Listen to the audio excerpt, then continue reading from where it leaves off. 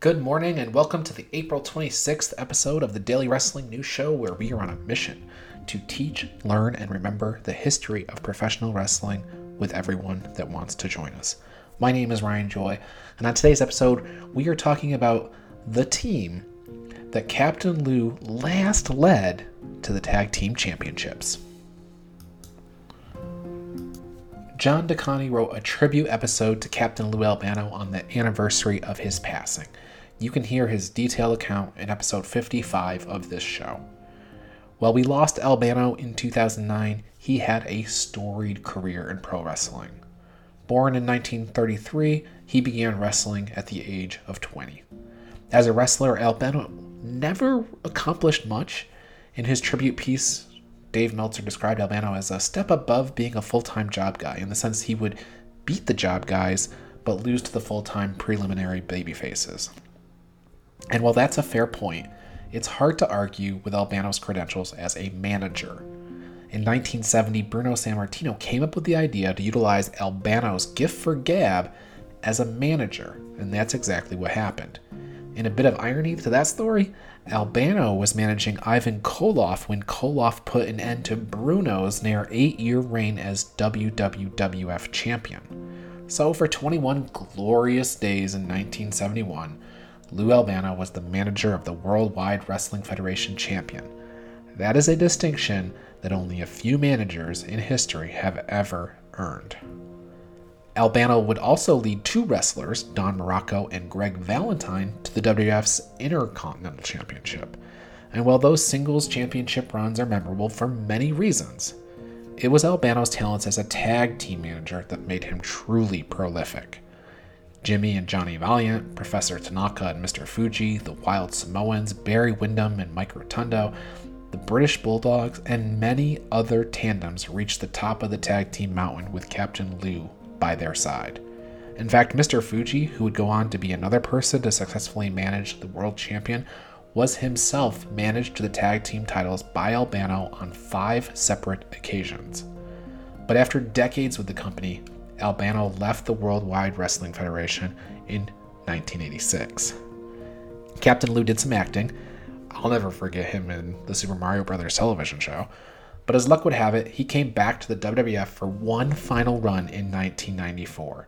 He was sitting pretty in the record books, having managed 19 teams to the WWF World Tag Team Championship titles, and the final step would be to get number 20 before shutting the door on his legendary managerial career. Here's how it happened. The Quebecers had a stranglehold on the WWF Championships for the last 200 plus days, with only 2 minor 6-and-1 day interruptions.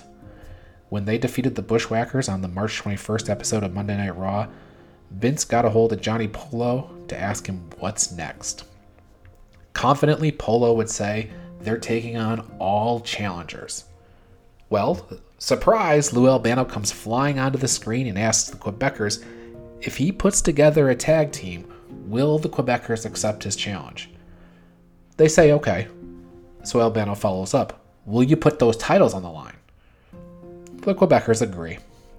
So on the next week's episode of Raw, Jim Cornette is interviewing the Quebecers when Albano again hops in the ring just to confirm that the Quebecers have accepted the challenge. Again, the Quebecers agree. So Albano leaves and comes back with the Head Shrinkers.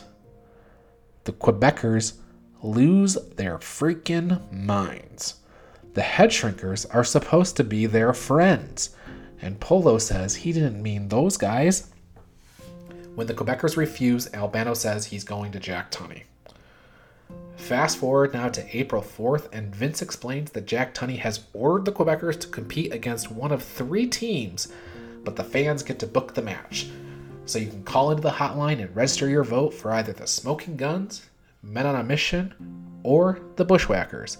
See episode 72 to understand everything that's wrong with this hotline business. So no Head Shrinkers, and no 20th Tag Team title win for Captain Lou Albano, at least not in a match that the fans can book. We find out the next week, April 11th now, that Men on a Mission have won the fan vote. the Quebecers retained against them. So at this point, Albano returns for the first time in 8 years to lead a team to the WWF Tag Team Championships, and the drama has been building for a month. When we get to April 18th, we still don't have an answer, but we learn that Captain Lou has been campaigning with Jack Tunney up in Toronto all week.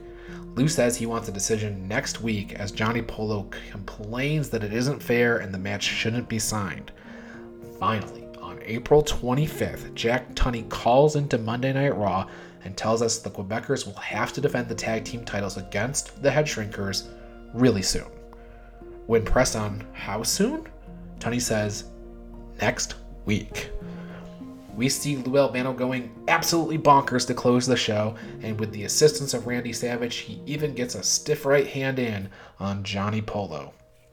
Now, the actual match is broadcast on May 2nd, 7 weeks after the initial challenge by Albano, but the match was taped on this day, April 26th in 1994. Samu would evade the Quebecers' finish, and the Quebecers would fall victim to miscommunication. Fatu would come off the top with a big splash, and the Head Shrinkers, managed by Afa and Captain Lou Albano, become the WWF Tag Team Champions.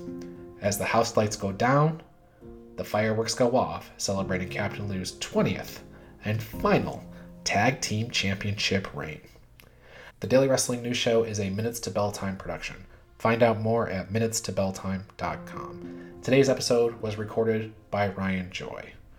Subscribe to the Daily Wrestling News Show on your podcast player of choice, and join us in the Daily Wrestling News Show Facebook group. We'll see you tomorrow for another episode of the Daily Wrestling News Show.